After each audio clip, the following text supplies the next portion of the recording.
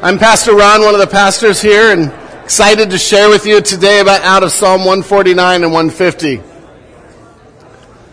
I just want to start, though, by saying thank you. Thank you for being God's church. The last few weeks, you have shown yourself over and over and over as an example of what a church family should be and of what God's church should be. And so on behalf of my family, and just thank you. And thank you for coming out Friday and supporting Robert and remembering Robert. And my prayer is that people that came that didn't know Jesus Christ would see that and would have heard about Jesus Christ and would know the truth of Jesus Christ. So thank you for being God's church in such a great way.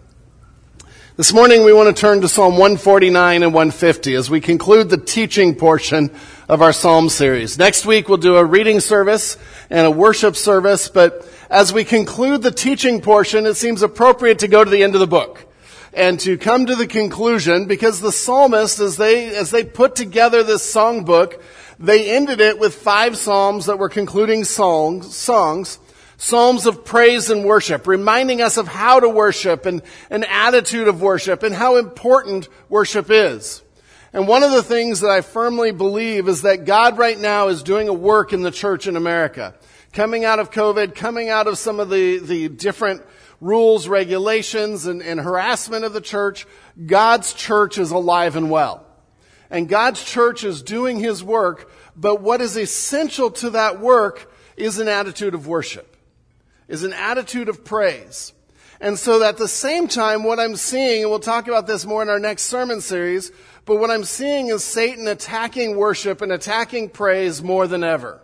Because if he can keep us from worship, if he can keep us from praise, he can keep us from doing the work of God. Because the two are completely linked, as we're going to see even in the text today. Let me give an example of this, of just how easily we can be distracted from worship. Think in your head, and I'm not going to ask for answers on this one. Later in the service we'll do that. But think in your head, what could keep you from worship? What could keep you from praising God? Or maybe what would distract you from worship? If we want to get really personal, was there anything this morning that distracted you from worship? And as we begin to think that way, we begin to see, okay, what could Satan use to distract us? What could the evil one use to get us off mission, off track of what God wants us to do? Maybe it's seeing someone that spoke an unkind word to you during the week, and you can't get past that in your head to worship. Maybe a certain instrument is too loud, or this morning we struggled with the speakers and whether one was blown or not, and I was distracted before coming into the service. But praise God, by the time we sang, your voices actually just brought a beautiful time of worship. Maybe it's events at home that morning.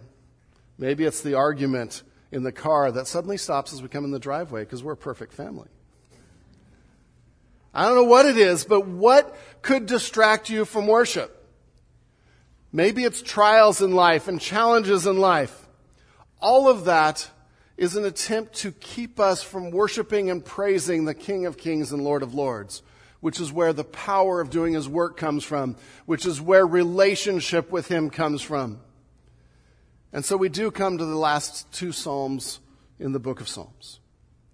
Psalms of praise, psalms of worship. And the title this morning is to choose praise, to not just let praise happen to us, but to make a conscious choice to praise and worship our Lord because He is worthy. To make a choice to not let anything get in the way of worship. Because quite honestly, as we go back to one of our other series, anything that gets in the way of worship, anything that distracts us from worship, we are worshiping more than God.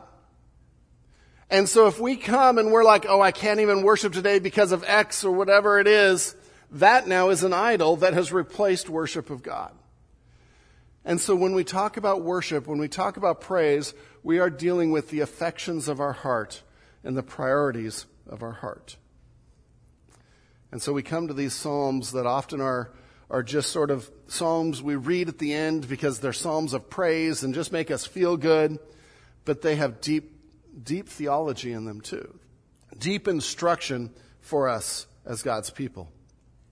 Now, just to give an idea of where we've been, we've over the last 3 months, we've hit a lot of different kinds of Psalms. And we've gone all the way from Psalm 1 now to Psalm 149 and 50 and everywhere in between. And we've talked about different kinds of Psalms and Psalms of lament that end up choosing praise by the end of that Psalm. We've talked about Psalms of the Messiah and Psalms of prophecy. We've talked about some Psalms of praise. We've talked about some Psalms of wisdom. Last week we talked about the Psalms of ascent, which were preparing our hearts for worship. And now we come to the last 5 books, and these are the doxology psalms. They're the final Hallel psalms, praise songs. And all 5 of them just form a fitting end because they all start and end with praise the Lord. Praise the Lord. It's really interesting. In Hebrew, you might recognize the word hallelujah. And so when we sing hallelujah, we are singing praise the Lord. Hallel is the verb for to praise, and Yah is short for Yahweh, so it's to praise Yahweh, to praise the Lord. And so sometimes we call these the Hallelujah Psalms, because everyone reminds us of praise and worship. So turn with me to Psalm 149 and 150 if you're not already there. If you don't have a Bible, there's a black one under a seat right around you. We'd love for you to take that home and have a Bible and make sure that you have access to God's Word. But Psalm 149 and 150, 2 different psalms in these last 5, the doxology psalms, the concluding songs of the songbook. And these songs together remind us that praise and worship are essential to the vitality and work of God's people. Praise and worship are essential to the vitality and work of God's people. Praise is not just an added thing to make us smile and feel good. Praise is essential to our walk with God. It's essential to our life as a church. It's essential to doing the work of God. So we come to Psalm 149, and there's more we could look at, but this morning we'll just look at these 2. I'm going to read Psalm 149 in its entirety. And then today's a little different. Rather than, the normal 3-point sermon or whatever, I just have some observations about worship. Worship is near and dear to my heart from my years as a worship leader. And so I want to make some observations of what we can learn out of these Psalms. And we have 8 of them this morning. And so we'll go through those and just pull things out. But let's start by reading Psalm 149. Praise the Lord. Sing to the Lord a new song, His praise in the assembly of the godly. Let Israel be glad in His Maker. Let the children of Zion rejoice in their King. Let them praise His name with dancing, making melody to Him with tambourine and lyre. For the Lord takes pleasure in His people. He adorns the humble with salvation. Let the godly exult in glory. Let them sing for joy on their beds. Let the high praises of God be in their throats and 2-edged swords in their hands. We'll get to that. To execute vengeance on the nations and punishments on the peoples. To bind their kings with chains and their nobles with fetters of iron. To execute on them the judgment written. This is honor for all His godly ones. Praise the Lord. And so in the first of the 2 we're going to look at today, we see a song of praise and a song of doing God's work and what He had for them. And we'll talk about what He has for us. But it starts with praise the Lord. And I talked about hallelujah, but that word praise means shout for joy. Okay, it's not saying God is cool. God's really awesome. The idea is to shout for joy and to get excited about something. To boast in is part of it. So when we praise God, we're boasting about God. We're boasting about how great God is, how incredible He is, what He's done, and we are just lifting Him high, but with excitement. As we, I don't know if any of you like college football. Think football fan. College football fans, especially if you get in the Midwest, like Nebraska, Oklahoma, and some of those, it's like religion. And they boast in their team, and everything's about their team. And you just don't see them sitting there like this when their team scores a touchdown. Right? If they do, what do you think? They're rooting for the other team. Right?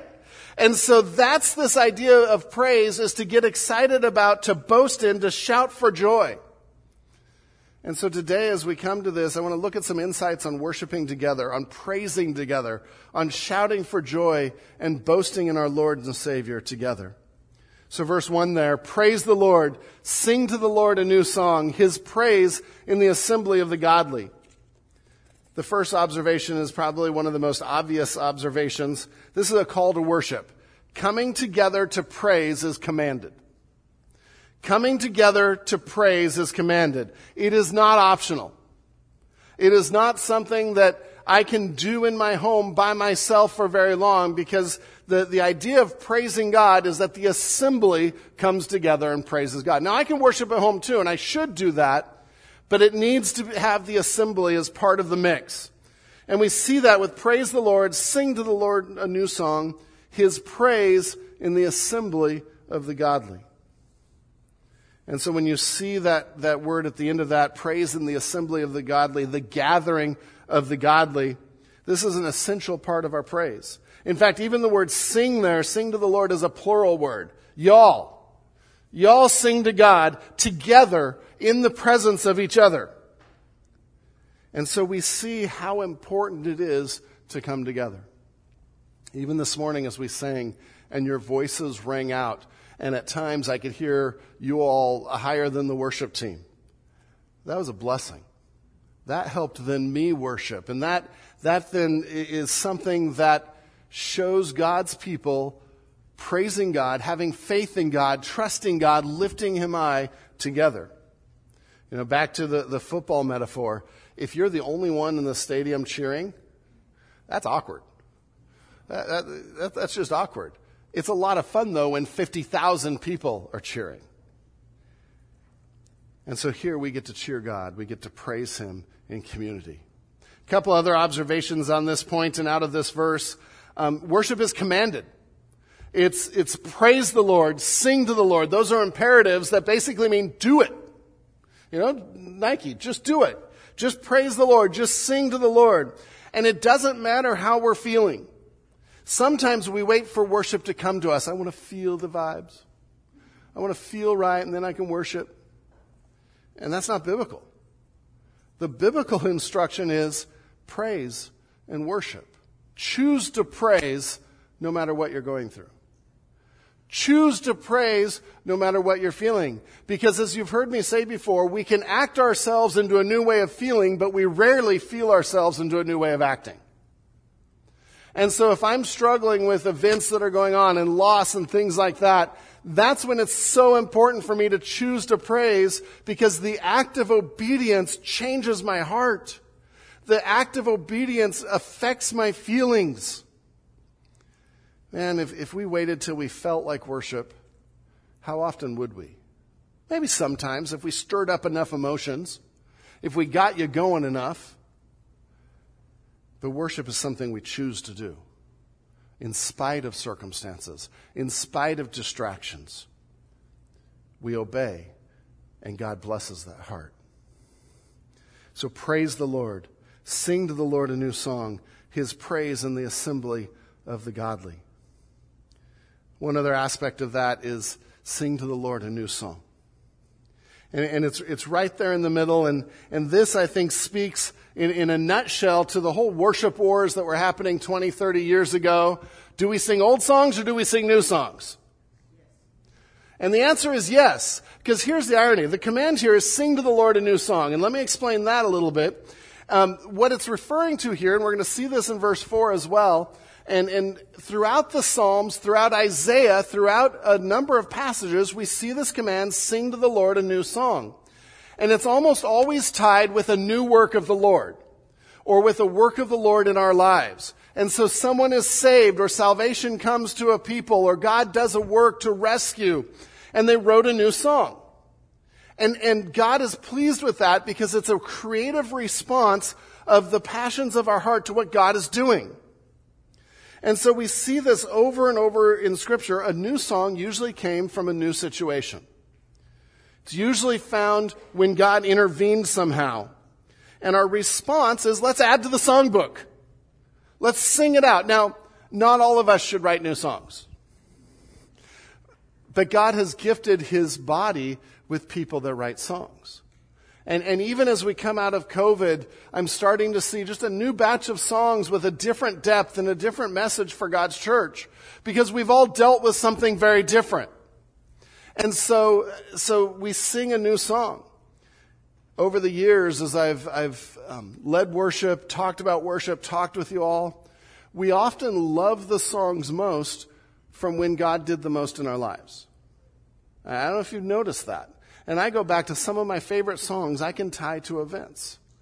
I can tie to different tragedies we had that God brought us through, different ways we saw God's faithfulness. And so the new song motif here is a valuable one and an important one. It's actually a commanded one. We should be singing new songs, especially when God does a new work in our lives. Now, let me show the other side of that. Do we get rid of old songs? Maybe if they're bad. But no, we also sing old songs. Where is the command to sing a new song located in Scripture? In a songbook of old songs praising God for His faithfulness. And so the very location of it and the very command of it says we're to sing new songs and we're to sing songs that remember what God has done in the past. And in fact, I think you can argue from Scripture as we look at humility and putting others before ourselves, and as we look at new songs, but yet we have 150 ancient songs that are inspired by God. I think we could easily argue that if we neglect either one of those, we are neglecting a part of worship that God intends for His church. And that is a dangerous thing. And so at Village, we've chosen to sing a blend of songs. We sang songs from... we sang a hymn this morning from, 100, 200 years ago. We sang songs from 20 years ago, 30 years ago. We sang a couple songs from this year that were written this year. And I love Almighty God because that's one of those new songs that's coming out of seeing His sovereignty and seeing what God is doing in His church now. And so we see in God's Word, praise the Lord, sing to the Lord a new song, His praise in the assembly of the godly. Out of that, don't neglect corporate worship. Don't neglect coming together to worship our King. We get to the second verse and our second observation about worship. Let Israel be glad in his Maker. Let the children of Zion rejoice in their King. And as I read that, the observation there that I think of as I think of worship and my heart for worship here, we want to get past ritual and duty and enjoy God in worship. We want to get past ritual and duty and enjoy God in worship. Let Israel be glad in his Maker. Let the children of Zion rejoice in their King. So you have the words be glad and rejoice. This is just enjoying God and relishing God. This moves beyond duty. I have to sing 3 songs, sit down, sing 3 more songs, which we did this way. I know, we did the same thing. It's not saying we can't do the same thing, but when it becomes ritual in our head and we forget to enjoy God, we've lost the heart of worship. We've lost the power of worship. And so right in verse 2, let Israel be glad in his Maker. Enjoy God. Praise him for who he is. Let them rejoice in their King. Now, we see even some hints in this verse of how to do this. It's not a forced, but it's looking at who God is. Let Israel be glad in his Maker. And the focus here is the one that not only made everything, but made the nation of Israel. Not only created the world as we know it, but adopted you and I as children of God by his grace. And so part of this is enjoying him because we focus on what he's done.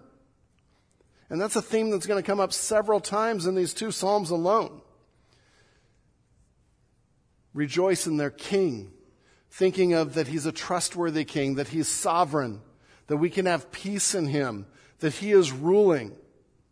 And so as we begin to change our focus from the distractions and things around us to what God has done, adopting us as his children, giving us salvation, King of the universe, then we start to marvel in him and enjoy him and rejoice in him.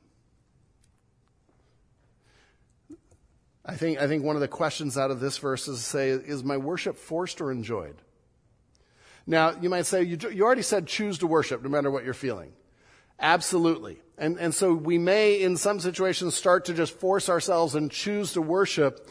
But then where is my focus after that? If the whole time I'm gritting my teeth and saying, Pastor Ron said, now I'm doing it out of ritual and duty. But if the whole time I start to say, okay, what does that song say about the heart of worship? What does that song say about the King of Kings? What does that song say? And as I begin to change my focus from here to here, the enjoyment and the rejoicing will come. I think about relationships. Think about friendships or marriages. What we focus on is sort of how we define the relationship. If we focus on all the things the other person has done wrong and all their faults, which I praise God, I don't have any faults in my wife to be able to focus on. Thanks.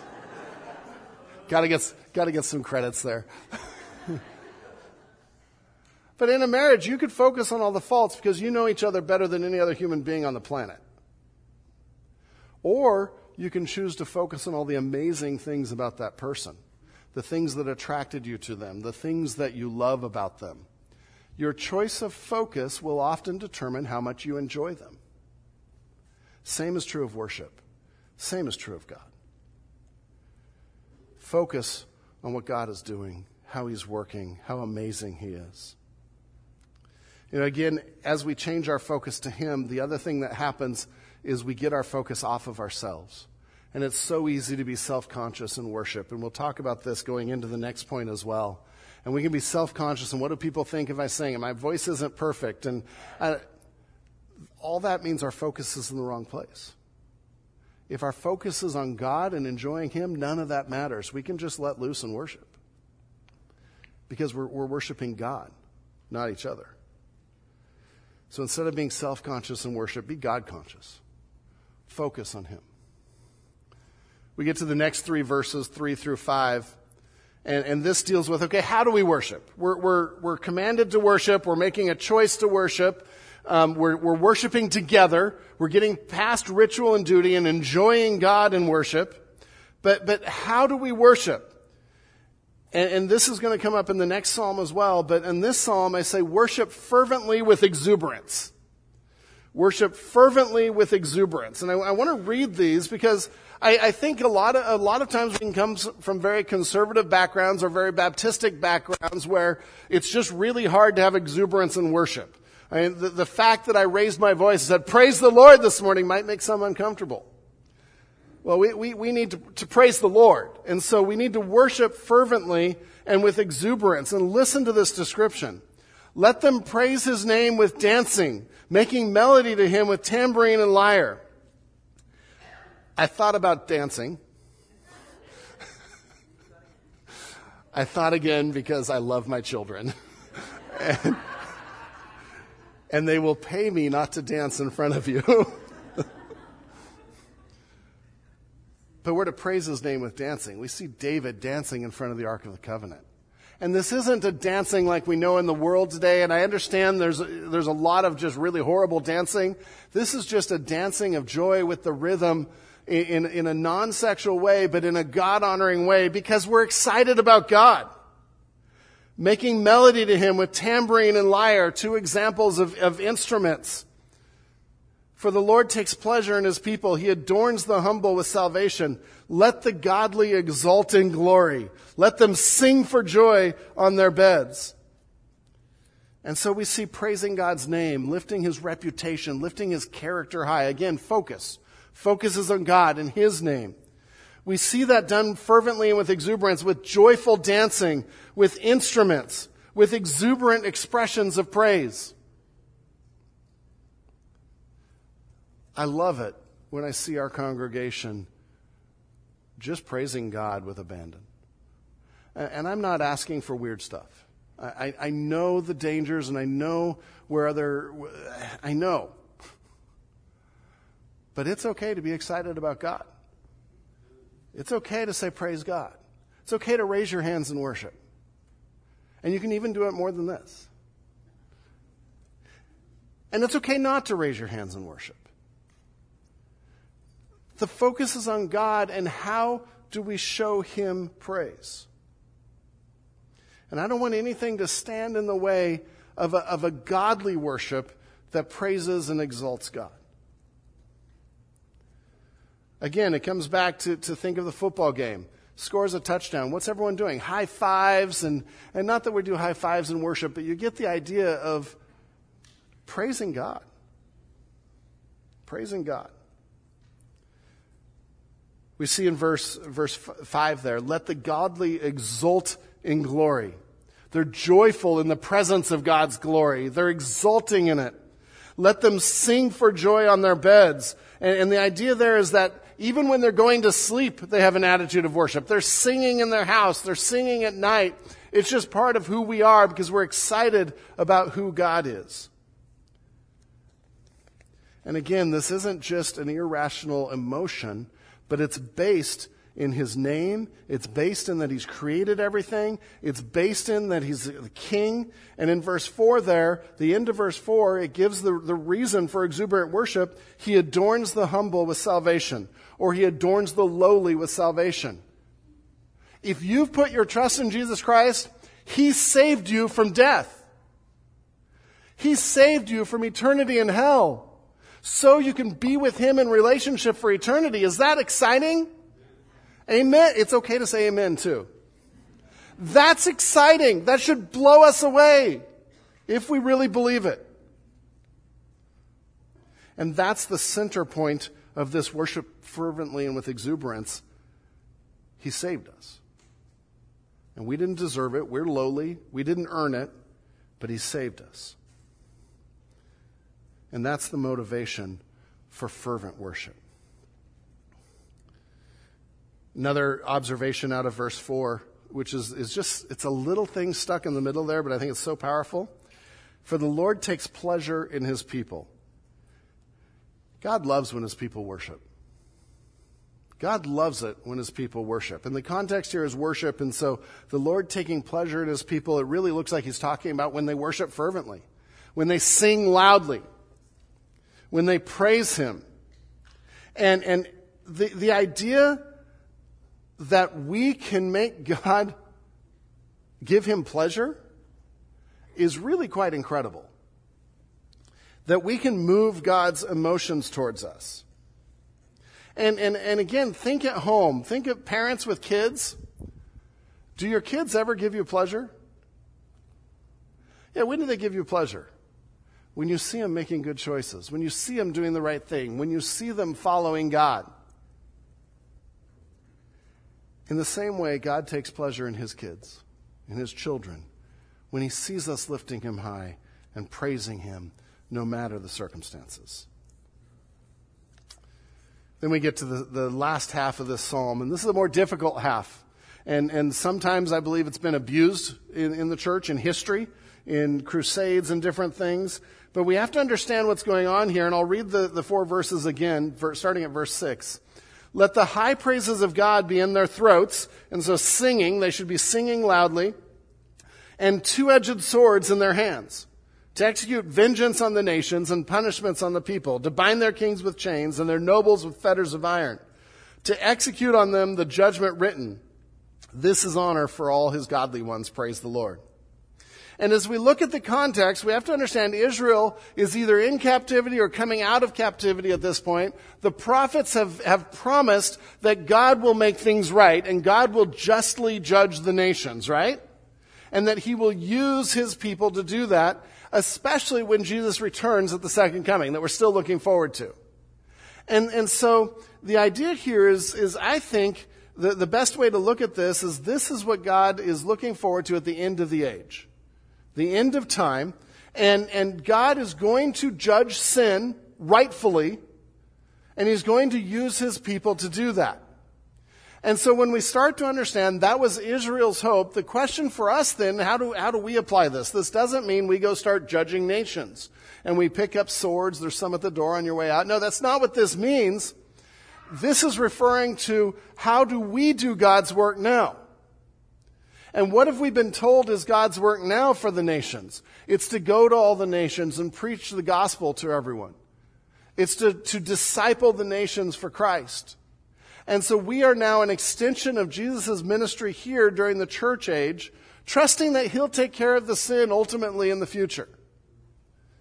And so to understand this psalm, I don't think we throw away those 4 verses.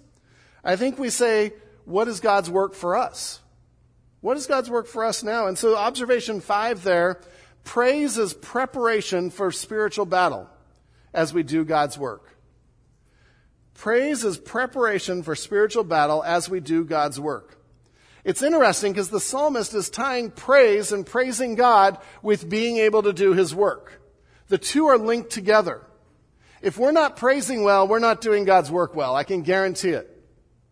If we are praising well and with the right spirit, not just with empty emotions, but with understanding who God is and with lifting him high, that then fuels doing God's work. The two go together.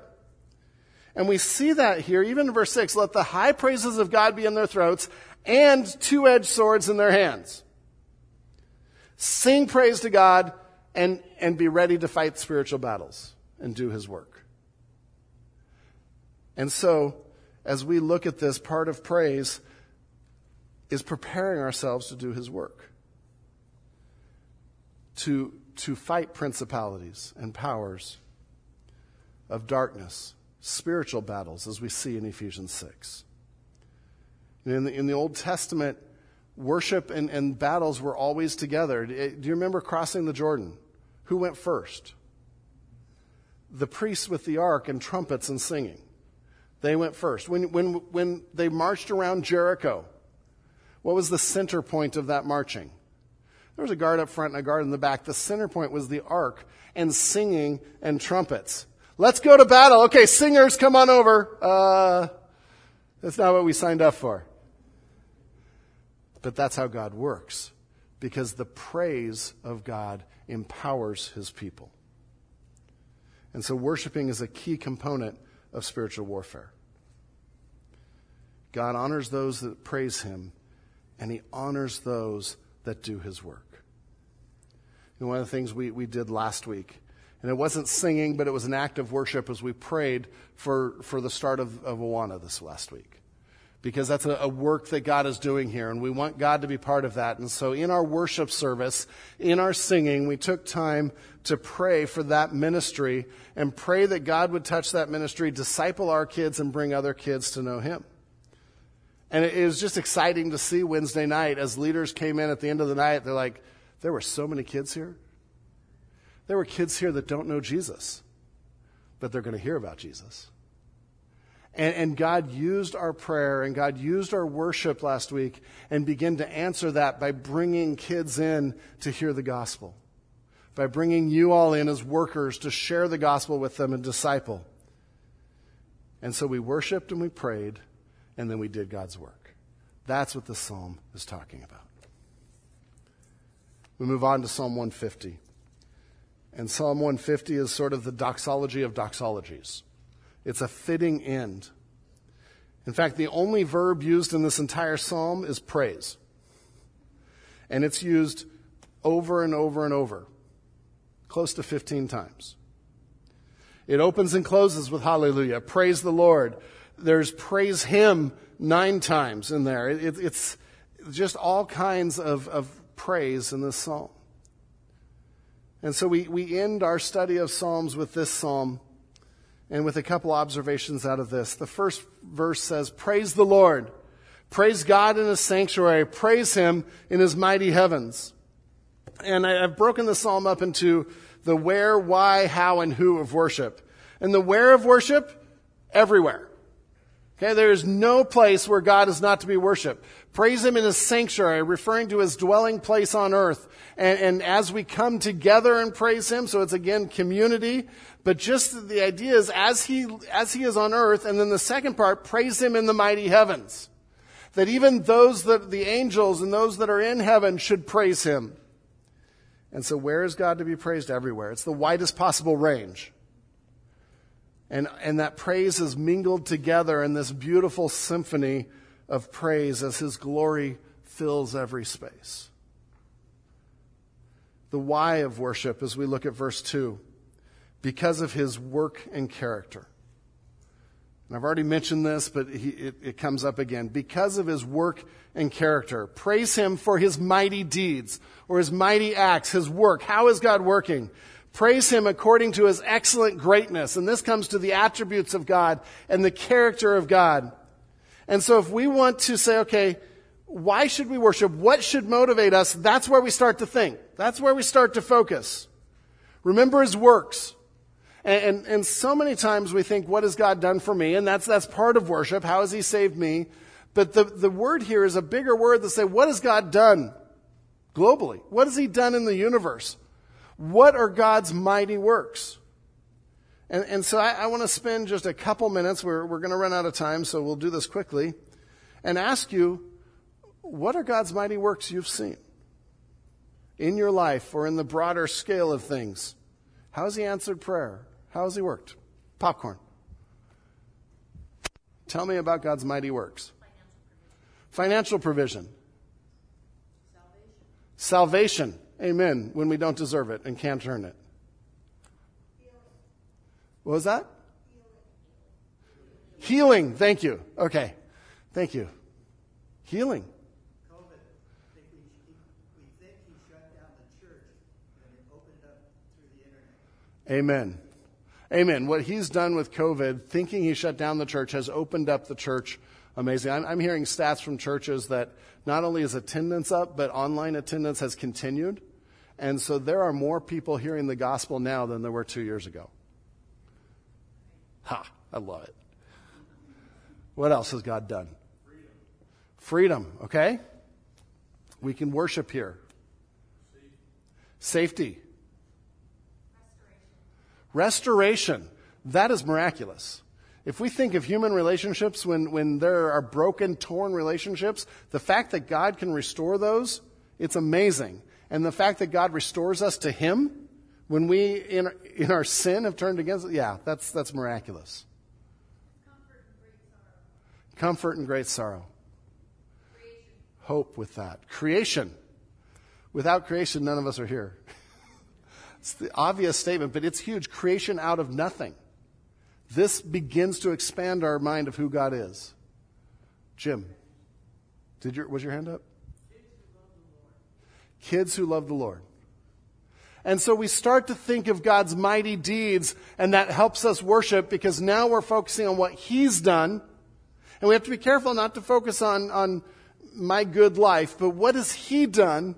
And we praise him for that. What about his character? The second half of that says, according to his excellent greatness. And it's talking about the greatness of God, but that can encompass a lot of his characteristics. Tell me about the character of God that helps you worship. Compassion. Right? What was that? Faithfulness. Sovereignty. Amen. Love. What were those? Trustworthy. What was that? Steadfastness. I didn't hear. Eminent. Okay. My kids tell me I don't hear as well anymore either. Sovereign. Kindness. And now, do you feel what's happening in your heart right now? As we focus on what God has done and who he is, man, we just want to praise. We just want to praise. And that's where we go if we want to have the heart of worship, is focusing on the right things, his work and his character. We come then to verses 3 through 5, and I labeled this one 3B because it's how again. How do we worship? And very similar to the prior psalm, praise God enthusiastically together in a variety of ways. Praise God enthusiastically together in a variety of ways. Listen to this. And the way that this is constructed, it's supposed to build on each other and add weight to it. Okay? So it's like, oh, there's one instrument. Oh, 2, 3, 25. You know, it's supposed to build. Praise him with trumpet sound. Praise him with lute and harp. Praise him with the tambourine and dance. Praise him with strings and pipe. Praise him with sounding cymbals. Praise him with loud clashing cymbals. Let everything that has breath praise the Lord. And you see a crescendo there. It's more and more and more. And it's saying, man, praise should be enthusiastic. It should be together because those instruments are all together. They're all different instruments, different people. And it should be in a variety of ways. You don't have 20 harps there. You have a variety of instruments. And there's so much we can learn out of that. But there's this cumulative effect that should make us think a whole orchestra praising together. Now, for a whole orchestra to sound good, you've got to be on the same page. And that's why we started with the work of God and the character of God. That's the page we're on.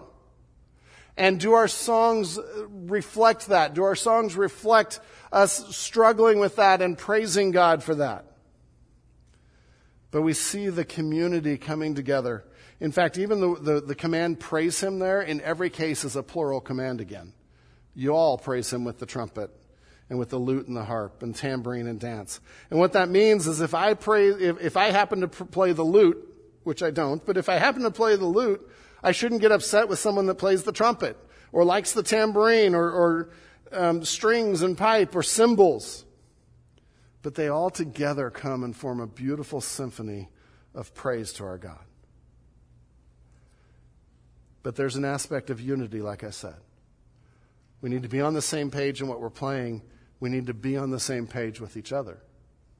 In Matthew 5, Jesus says, if you come to the altar to worship and you know you have something against your brother or sister, go make it right and then come back and worship. And so, man, Village, if we have things brewing in us, and as any family can have, they need to be dealt with and talked through so we can have a heart that worships. We praise God enthusiastically together in a variety of ways. And finally, observation 8 is out of verse 6 there. Let everything that has breath praise the Lord. Praise the Lord. Who should praise? All who breathe. All who breathe. That covers most of us here. It covers everyone. Everyone that God has put the breath of life into in Genesis 2, everyone that he has created is to worship him, to breathe, to sing it out. One last thought that I want to end with. Everyone on this planet, everyone that breathes will bow. Everyone will worship. The question is whether they'll do that willingly or not, whether they'll do that out of a joyful heart because they are entering into the rest with God Almighty, or whether they'll bow and worship because they realize they were wrong and are entering eternal punishment. Philippians 2:10 and 11 says, so that at the name of Jesus every knee shall bow, in heaven and on earth and under the earth, and every tongue confess that Jesus Christ is Lord, to the glory of God the Father. And so as worship team comes up, because we want to end with some worship, I want to challenge you to say, yes, everyone that has breath should praise the Lord. But let's do it because we love him. Let's do it willingly. And if you don't know Jesus Christ today, what he has done for you is greater than any other person or being will ever do for you. Because he took us when we were sinners, when we deserved death, when we deserved the penalty for that, when we deserved his anger, his wrath. And Jesus lived a perfect life and said, here, let me take your place. Let me take that punishment. And as he hung on the cross and all of our sin was on him and that punishment was on him, that act of love offers you salvation. And if you don't know him, today's the day to turn to him. Today's the day to give your heart to Jesus. Because then these will be more than just songs. These will be songs of praise to your dad, to the one that saved you, to the one that makes us his. Let's stand together and just overflow with who he is in a flood of praise. Lord God Almighty, our King, our Savior, we praise you. We choose to praise. Yes, we will praise you no matter what, God, because you are worthy and you are the one we rely on, and you are the one whose work we want to do, Lord God. Thank you for who you are. Thank you for the deeds that you have done. We praise you as your sons and daughters. In your name, amen. Thank you for worshiping with us this morning. Love for you to stay to one of our classes. They're on the screen behind me. Stay, study God's Word together in community, and let's enjoy our Lord and Savior. God bless.